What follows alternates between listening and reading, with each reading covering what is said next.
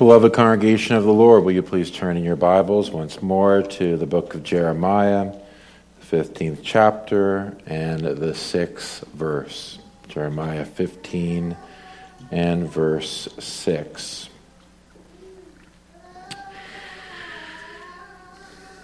Thou hast forsaken me, saith the Lord. Thou art gone backward, therefore will I stretch out my hand against thee and destroy thee. I am weary with repenting.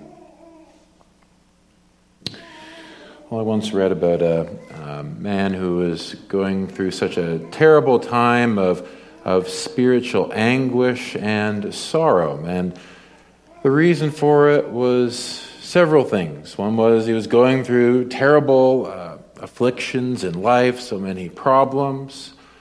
Another problem that he had was he wasn't really persuaded that he was a Christian. In fact, he wasn't sure at all that he was saved. And the third thing that was bothering him was he found that he could not pray. Every time he would set himself to commune with the Lord and to pray earnestly before the Lord, he found that his heart was shut up and it felt like the heavens were like brass, and everything he said, it just bounced down, never got up unto the throne room of heaven.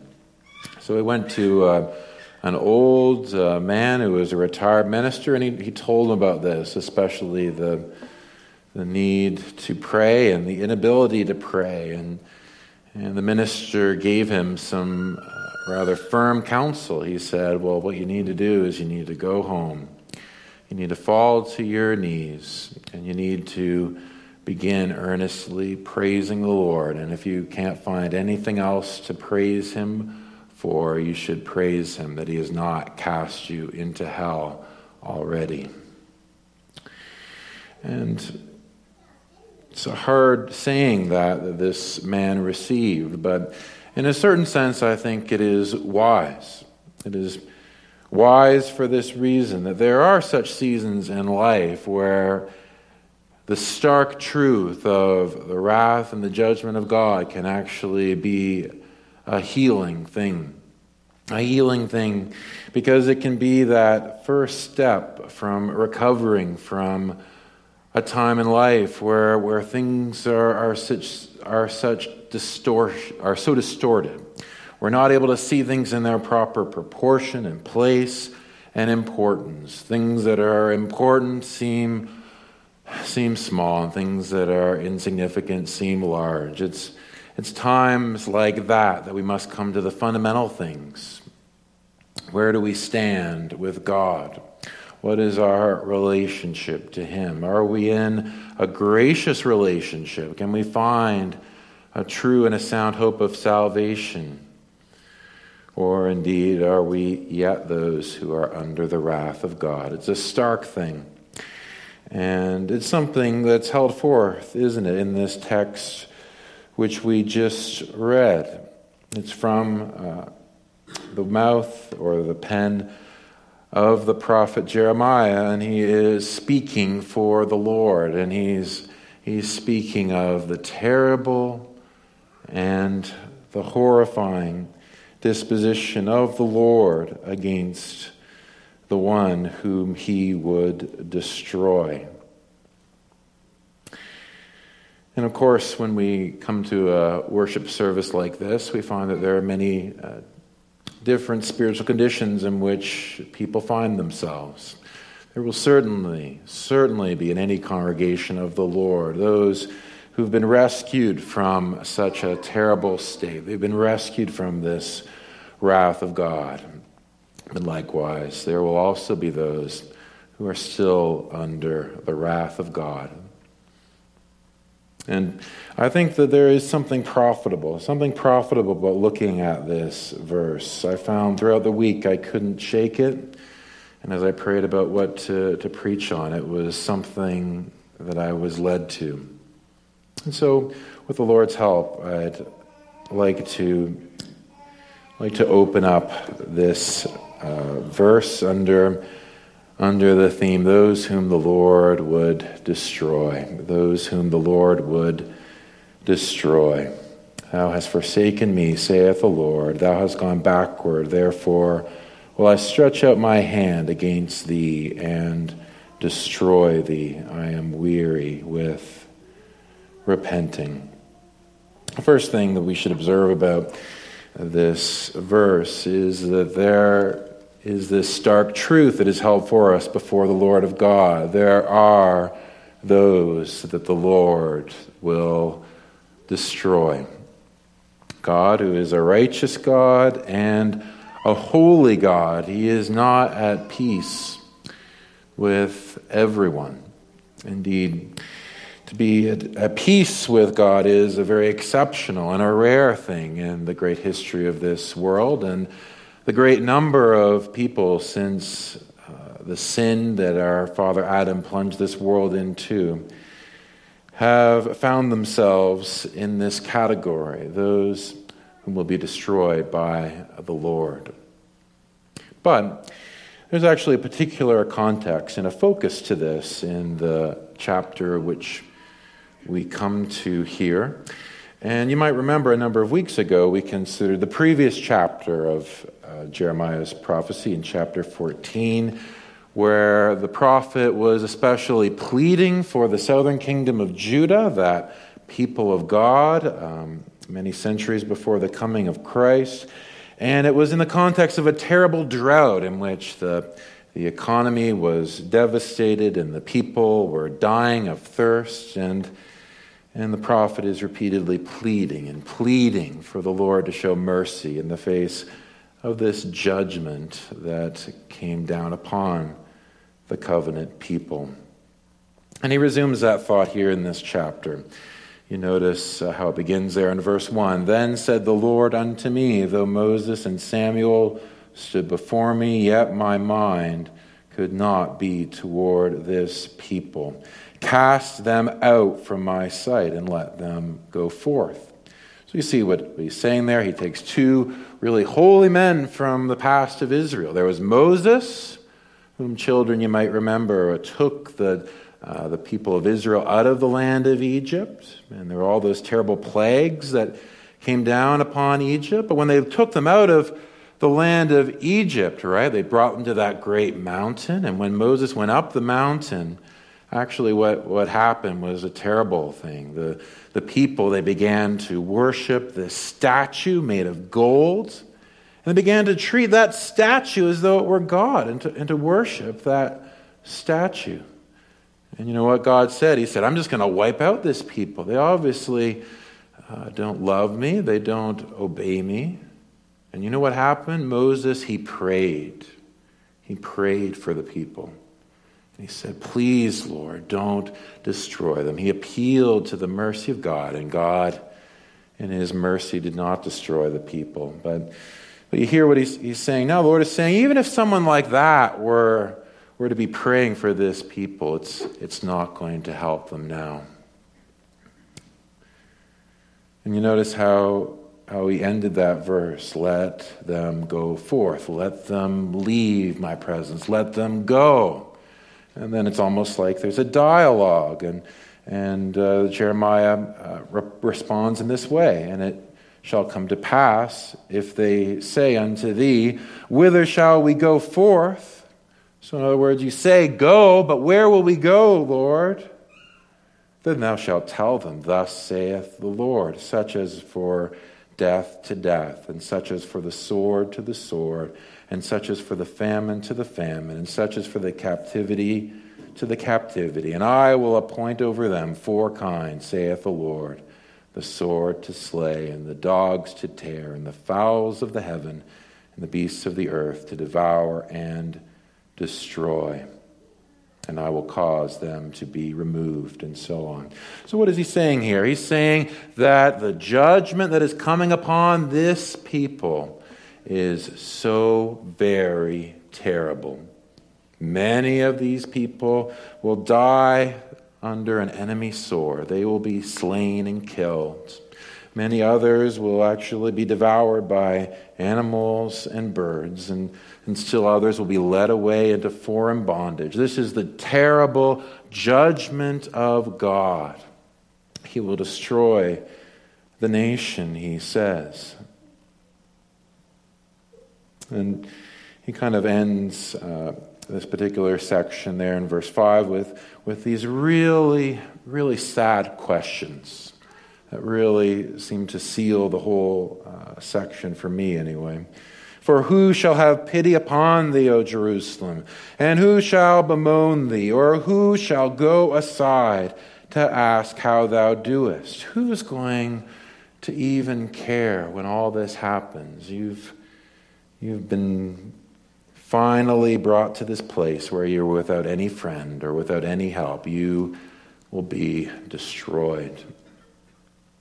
And there might be those who would say, well, there are better parts of the Bible to focus upon. We can focus on other parts of the Bible. We don't have to talk about this. We don't have to really be confronted with the reality that God said this to a particular people at a particular time. Well, congregation, this book of Jeremiah, you can try to read it sometime. It's a long book, and it's filled with sections exactly like this that speak about God's coming judgment. Would God have focused so many very full and vivid words describing the judgment of God if this was not very important for us to take into account? You know, these things were prophesied before they came about. Jeremiah warned this stubborn people that all of these terrible judgments would come upon the land of Judah. And I wonder what would happen if Jeremiah were in our own day and he were going up and down the streets here in Canada and he were warning people about the coming judgment of God. How would it be if Jeremiah would warn people that because of the sins of Canada, and there is coming a terrible war, a war involving much carnage and bloodshed, and many, many people will be destroyed. And it isn't just a happenstance. It's not just an accident. No, it's as it says from our verse here, I will stretch out my hand against thee and destroy thee. All these things from the hand of the Lord.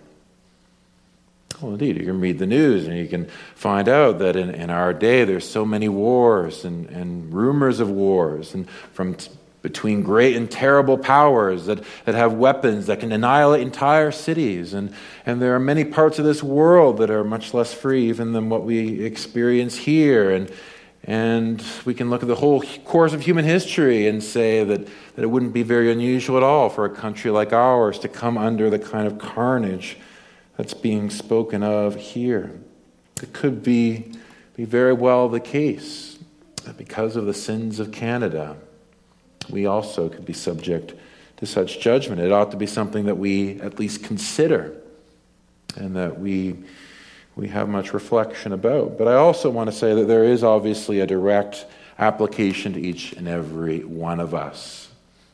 I don't think anyone can read these verses, at least I can, without thinking of the words of the Lord Jesus Christ. He said, fear not them which can destroy the body, but fear him which is able to destroy both body and soul in hell. These are temporal judgments that's being spoken of here, but their source is in the very wrath of God, which is also visited in eternity upon the sinner who is outside of Jesus Christ. You can see that, for example, later on in this prophecy, in chapter 21 and verse 5, very similar language is used. Chapter 21 and verse 5. And I myself will fight against you with an outstretched arm and with a strong arm, even in anger and in fury and in great wrath. If you would know the true God, you must know him as he is revealed in his word, and that is as a God of wrath. His wrath burns against sin. It burns against your sin and my sin. There's no sin which the wrath of God does not burn against. And so if you or I or anyone would find ourselves in eternity facing such a wrathful God, then we must, each one of us, confront this question: what hope have we? What hope have we to escape the wrath to come? There's lots of things we can think about, lots of things we could talk about this morning, but that's what I want to ask you today. How do you expect to escape from the wrath to come? Have you thought about that? Has it been brooding in your mind? Has it ever been a weight to you? How can you escape from the wrath of this God? If he would stretch out his hand before you in judgment for your sin, then how is it that you would expect to escape? Well, that in the first place that we see from this verse, there are those indeed who will be destroyed by the Lord. And the second thing I'd like to focus on from this text in verse 6 is that this is a very just thing. You hear about the judgment of God, and what is it that the natural human heart, full of pride, wants to object and say, well, that can't really be true. That wouldn't be fair. I know myself. I know my heart. I know others and how well they think of me. Surely God would not be so disposed towards me. Does this person speaking from the pulpit even know who I am? Well, indeed, let's consider this verse and really mull over the logic of this part of the Word of God. It says, "Thou hast forsaken me, saith the Lord. Thou hast gone backward. Therefore will I stretch out my hand against thee and destroy thee.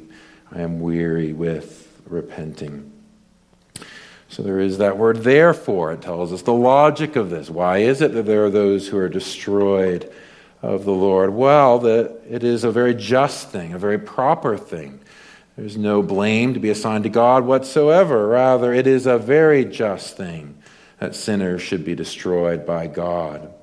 As he says there in the beginning of this verse, "Thou hast forsaken me, saith the Lord. Thou hast gone backward." Well, what is it that he's talking about? Well, he's talking in particular about the sin of that king Manasseh, right? We read about that a little bit in the scripture reading from the book of 2 Kings, and he comes back to that in this verse, doesn't he? In verse 4, right before our text. "And I will cause them to be removed into all the kingdoms of the earth because of Manasseh, the son of Hezekiah, king of Judah, for that which he did in Jerusalem. For who shall have pity upon thee, O Jerusalem? Or who shall bemoan thee? Or who shall go aside to ask how thou doest?" Well, it's a very prominent theme in this part of Jeremiah's prophecy, especially the sins of this king Manasseh. And he didn't reign forever. He wasn't even reigning when this prophecy was written, most likely. But he's held forth as really expressing the terrible apostasy and departure from the Lord that is communicated in this verse. It's also spoken about in chapter 19 of Jeremiah's prophecy. If you look there in chapter 19, verses 4 and 5, "Because they have forsaken me and have estranged this place and have burned incense in it unto other gods, whom neither they nor their fathers have known, nor the kings of Judah, and have filled this place with the blood of innocents. They have built also the high places of Baal to burn their sons with fire for burnt offering unto Baal, which I commanded not, nor spake it, neither came it into my mind." So many things we could draw from this, but I'd like you to notice just a couple of things there. You'll notice that this sin of Manasseh that he had committing terrible idolatry, building altars to a false god, and even massacring and sacrificing children in human sacrifice. That this indeed was the sin of a particular king, as you can see from the context of chapter 19, but as well the whole nation was implicated in it. Every time you are in a relationship to one who is sinning, you are also responsible in some fashion for that sin. If there is sin in your family, and you are not addressing it, and you are not fighting it, then in your measure, according to your ability, according to your responsibility, according to your knowledge, you'll be held accountable before God for what you did or didn't do about it. If there is sin in the church, you are also responsible as a member of this church for what you do or don't do in addressing that sin. And if you're in a nation like Judah or like Canada, in which great acts of injustice and idolatry and immorality are taking place, then every one of us, in a certain sense, are held responsible for that. It's also the case that God deals with nations collectively and holds them responsible for how they deal with the law of God. And so how would Jeremiah address a nation like ours, a nation drenched in the blood of little children killed in their mother's womb, sacrificed for the well-being and for the pleasure and convenience of their parents? How would he deal with this nation that is filled with false religion, filled with those worshiping to false gods or worshiping to the true God in a false way? How would he deal with this land that is given to all manner of forsaking the word of the living God, from the highest levels to the lowest levels? Well, surely God is not mocked. Surely God does not change. Surely the judgment of God will come in one way or another. And surely each one of us have to say that if we would be those who would turn our head when any kind of evil is committed and say it has nothing to do with me, we ought to reflect on verses like this and say, what is it that the Lord would hold me accountable for? Not only for just my little world and my little life, but also for all of my relationships with family and church and society and nation and every neighbor I interact with. How am I, as one who is called to obey the living God? And I think when you consider this sin that is committed, it really needs to be seen in the context in which it's put in our verse. He says, "Thou hast forsaken me." That's really what sin is about. It's about God. It's about the honor of God. It's about the commandments of God. We live in a man-centered day where everyone just wants to focus on themselves and their own preferences and their own desires. But those things don't matter. What matters is the honor and the word of God. If we're not those who are walking with the Lord in true faith and dependence upon Him and in true obedience to His revealed will, then we are not going forward. We are, as this text says, going backwards. That's sort of what the world would want to say about Christians today. You're just so backward. You're not with the times. You're not getting with the program. You're not being progressive. Well, what is progress, really?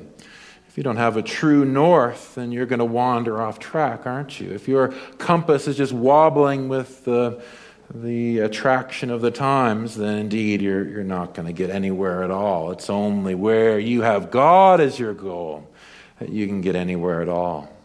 And so this expression, going backwards, is used a number of times. For example, if you go back in Jeremiah's prophecy in chapter 7, verses 23 and 24, we have this said, "But this thing commanded I them, saying, Obey my voice, and I will be your God, and ye shall be my people, and walk ye in all the ways that I have commanded you, that it may be well with you.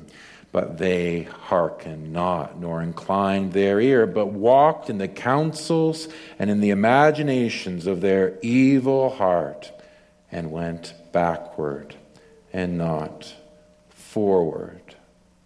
I heard a horrible story recently about a man who confided with his pastor that he never reads the Bible. He has no desire to, no time to, never reads the Bible. And this man claimed to be a Christian. And when the pastor expressed some concerns about this, that in fact it's not consistent with being a Christian. You can't claim to be a child of God and have no interest in the words that come from the person, from the mouth of the Lord who has saved you. Well, that man took exception to even the suggestion that there was anything wrong with a Christian who has no appetite for the Word of God. But indeed, it is an utter contradiction, isn't it? If you are not really living the Bible, if you are not yearning for the Bible, if you're not feasting upon the Bible, then it ought not to sit well with you. It ought to be a burden to you.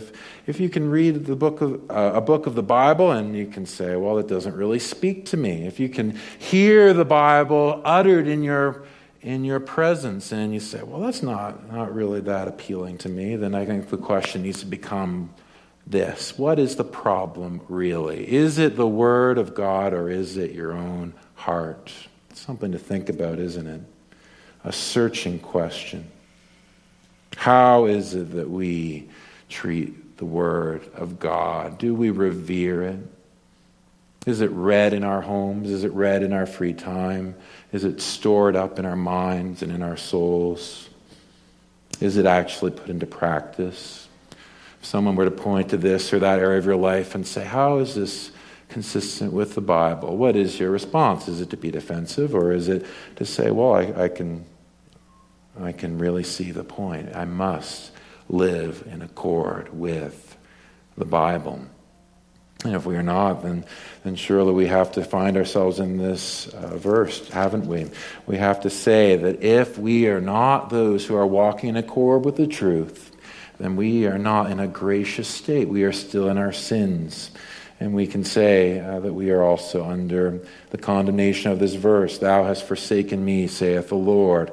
Thou art gone backward. Therefore will I stretch out my hand against thee and destroy thee. I am weary with repenting.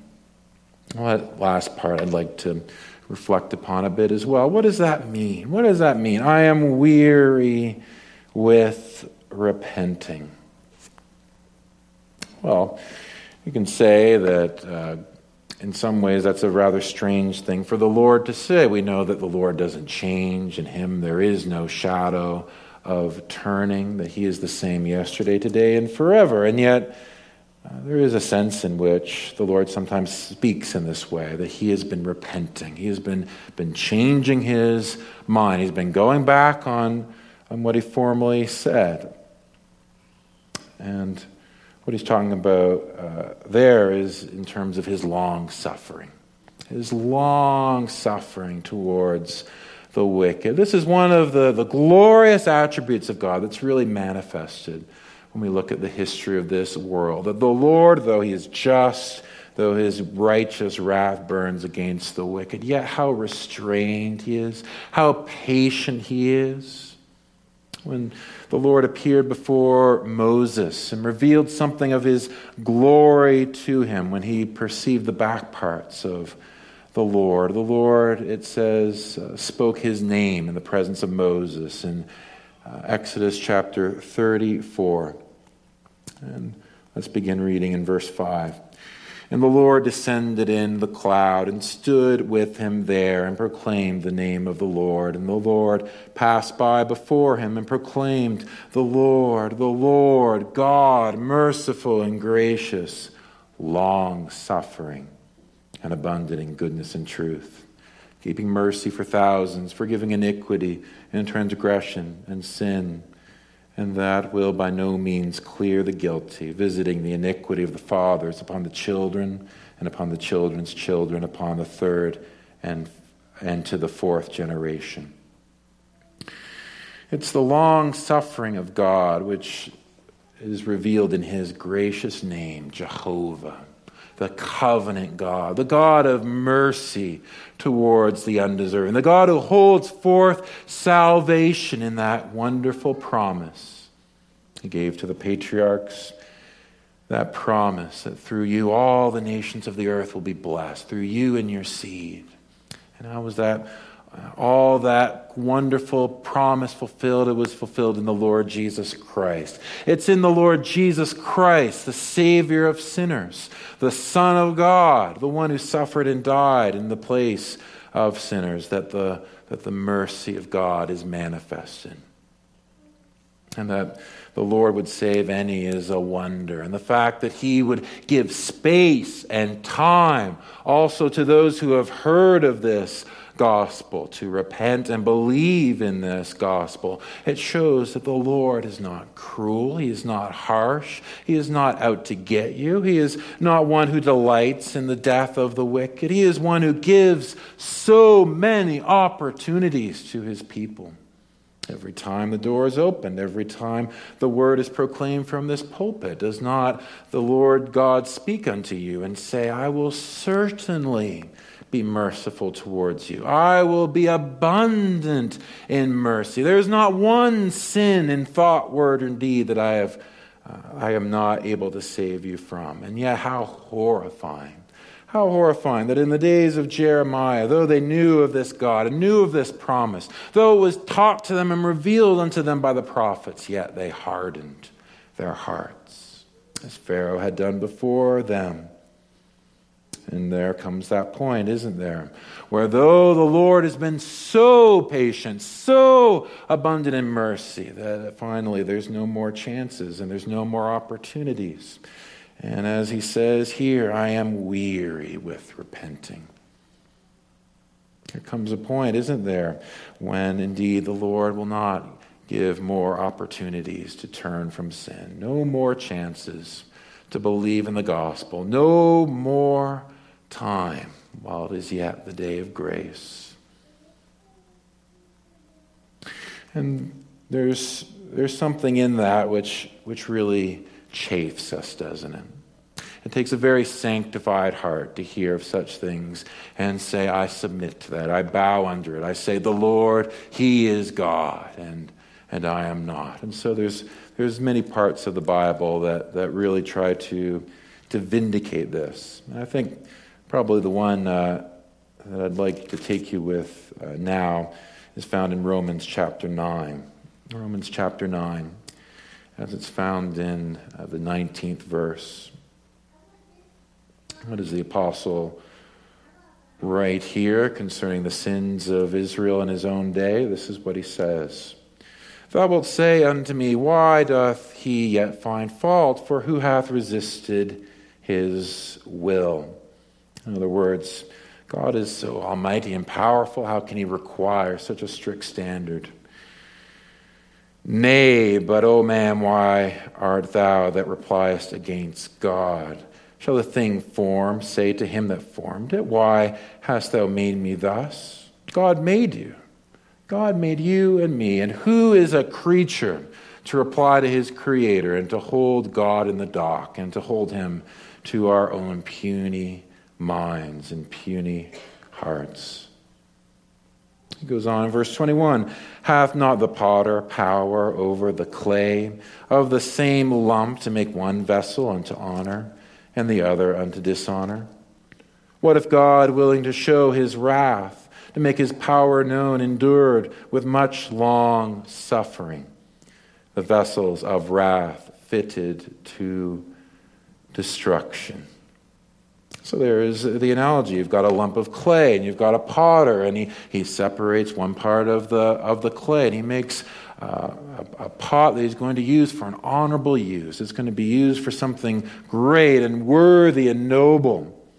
And he takes the other pot and he's just preparing it for destruction. The potter takes that pot and smashes it. The potter, I think you'd agree, he can do what he wants with his own pottery. It's none of our business what he does with it. And so also the Lord can certainly, in his judgment, also store up wrath for those who harden their hearts against his word. And what is the purpose of it? Well, it says there in verse 23, and that he might make known the riches of his glory on the vessels of mercy, which he had afore prepared unto glory, even us, whom he hath called, not of the Jews only, but also of the Gentiles. That's ultimately what this is all about. All of human history, it is about God glorifying his name, not only in demonstrating his wrath against the wicked, but also his mercy. Those whom deserve no mercy, who deserve the judgment of God, yet he calls them by his gospel, with that powerful gospel, both Jews and Gentiles, and from every background. And he says unto them, there is salvation in Jesus Christ. That is a glorious thing. And it's seen all the more gloriously when it's seen against the backdrop of God's great holiness, his worthiness, and the utter unworthiness of the wicked who reject his word. Sober things, congregation. They are things that are not conceived in my mind or anyone's mind. But the reality is, as from the word of God, there are those whom the Lord will destroy. And so I tell you, this day, decide what you will have. Will you have death or will you have life?